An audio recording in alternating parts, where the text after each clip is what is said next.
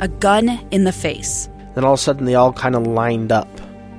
They pointed their guns at me. And this is the point where I thought, I'm going to die today. Started 2 years of horror for an American in Venezuela. They said, you need to give us your phone and get ready because you're coming with us. I'm Becky Bruce, and I spent a year researching and piecing together Josh and Tammy Holt's story about their ordeal in a notorious prison. That's when everything started to turn bad. We had another pound on the door. Boom, boom, boom. And there was the police once again.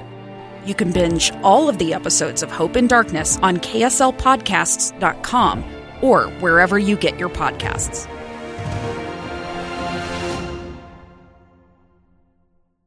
Inside Sources. Inside Sources. Inside Sources. Where KSL offers Utah deeper insights on the news. Host Boyd Matheson divides rage from reason And elevates the conversation on issues crucial to our community. on KSL News Radio 102.7 FM and 1160 AM.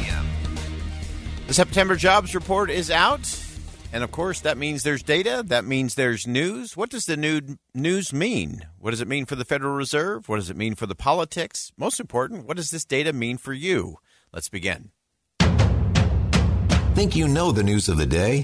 Think again. Well, let's go inside the numbers, and no better inside source to do that with than Jeff Cox, who's the economics editor for CNBC.com. He covers the latest data, the Federal Reserve, and how the developments impact the financial markets. Jeff, thanks for joining us on a Friday. Take us first from the top line. What do the numbers tell us? Well, it looks like we still had solid job growth in September, about 263,000 jobs, which is just a little bit shy of the estimate. The unemployment rate actually came down to 3.5%. That was better than what we thought. So if you just look at it squarely from the perspective of the jobs market, we're still seeing resilience there. Companies are still hiring, even in the wake of the Federal Reserve interest rate hikes. But, of course, that takes us straight into Fed policy, and it pretty much doesn't change anything as far as the Fed goes. We're going to continue to see those mammoth interest rate increases, at least in the near future. Okay, so let's dive into that. I know in your reporting today there was one quote that says whether you're an optimist or a pessimist, there's a little something for everybody this time around. Give us the optimist first. Let's start with the optimist on a Friday. Well, the optimist is, I guess, this jobs report makes a little better case for that issue of a soft landing, that despite all of the economic headwinds that we've seen and the war in Russia and Ukraine and the problems in the housing market and all the other things that the economy's had to deal with, the labor market at least remains resilient. Of course, that means that people still have jobs. They're still getting paid, and the salaries are on the rise, can continue to be on the rise, though they're not keeping up with inflation. I guess, the pessimistic side of that is that, again, it means that we still do have inflationary pressures in the economy. It means that what the Fed has done already with 3 percentage points worth of interest rate hikes really aren't taking the starch out of the economy yet. And we still do have an inflation problem to deal with. Yeah, and so let's dive into that a little bit in terms of what has been done, what the Fed has done, and obviously we'll have another round coming up in November. As you look at that November rate, is this going to be another 0.75? Will it be a full point? What do you anticipate there? It looks like at least as far as the market pricing goes, that 0.75 point, 75 basis point, 0.75 percentage point rate hike is pretty much baked into the cake. I don't think there's any reason that they need to go higher than that. I don't think they'll go for a full percentage point. But if the market's going to give them the leeway to go for 0.75 of a point, the Fed's going to take it. And I think that generally the idea that the information that I'm getting from the people I'm talking to today is that this is probably going to be it for rate hikes of that size. The Fed will at least start to dial it down a little bit. Okay, and then let's talk about the impact around the kitchen table. You mentioned that people still have their jobs, that income continues to go up, but it's not keeping pace with inflation. What's the sense around that? Well, this is the Fed's biggest problem. I mean, everybody wants to see wages go up. Minneapolis Fed President Neil Kashkari was quite passionate about this in a presentation he gave a couple days ago, saying that we really want to see. We don't want to give the impression that we don't want people to not get raises, but 5% per annum increase in wages might sound good in terms of nominal terms, but it's pushing up prices higher, and it's probably affect as much as it is cause of just some of the other circumstances that we're seeing. But the Fed's looking at this very closely. There are other wage measures. The Atlanta Fed has its own gauge of wage pressures, and that's showing wages rising closer to 7%. So as long as that continues to be the case, we're going to continue to see the Fed on its current course. Yeah, and I think that's, again, what is actually impacting around the kitchen table. I think we may have mentioned last time you were on, we had Mary Daly from the San Francisco Fed on, and she was doing her new index, which is the putback index at the grocery store of how many items are getting in the basket, being left in the basket. As you look at kind of moving forward, I know a couple of things that you have pointed out from kind of a sector view. Leisure hospitality did well. Government jobs dropped a bit. Look into that.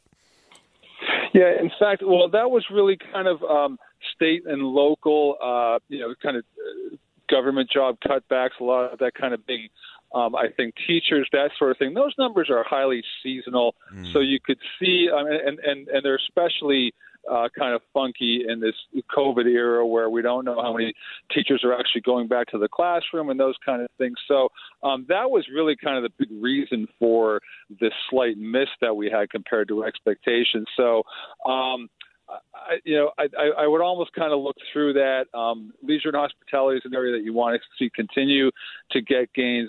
There's still over 1 million jobs below where they were pre-pandemic, and that is an industry that kind of just serves as a bellwether for what demand is like out there. So you want to see people get back to work there. Retail also had some weakness this month. Business, professional and business services were another point of strength.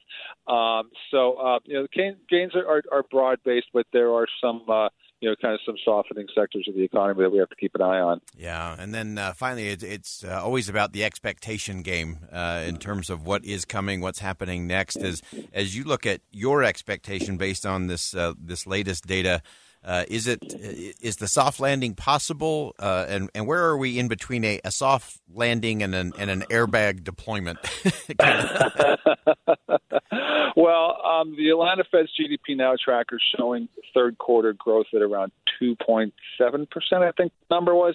So that indicates that at least, we're going to reverse those first 2 quarters of negative growth. And then, of course, two straight quarter negative growth. A lot of people equate that with recession, and justifiably so. But it means that at least things are turning around there. But I still hear from a lot of economists that we're going to see a recession in 2023. It's just a matter of when in 2023, and it's a matter of degree.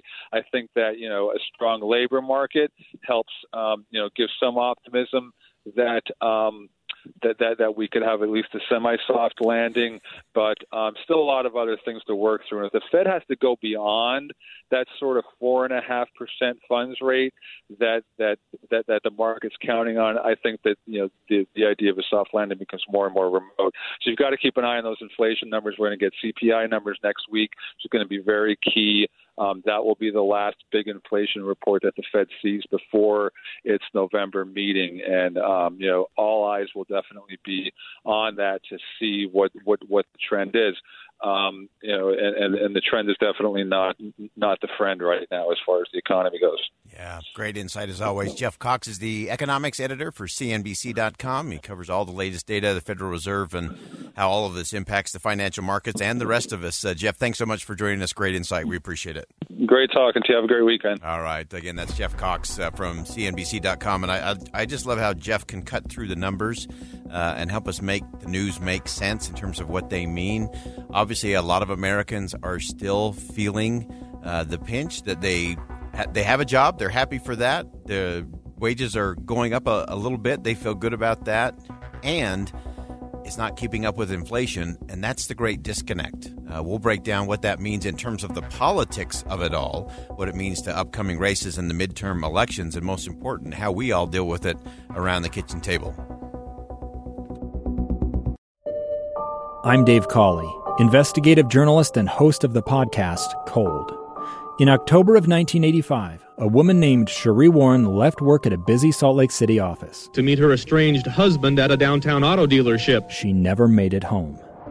Cherie's car surfaced weeks later in Las Vegas. In the parking lot of a hotel casino. No one knows how it got there. Strange. It was strange. Both Cherie's estranged husband and her boyfriend raised suspicion for investigators. I kind of thought that he might have done something. But no arrests were ever made.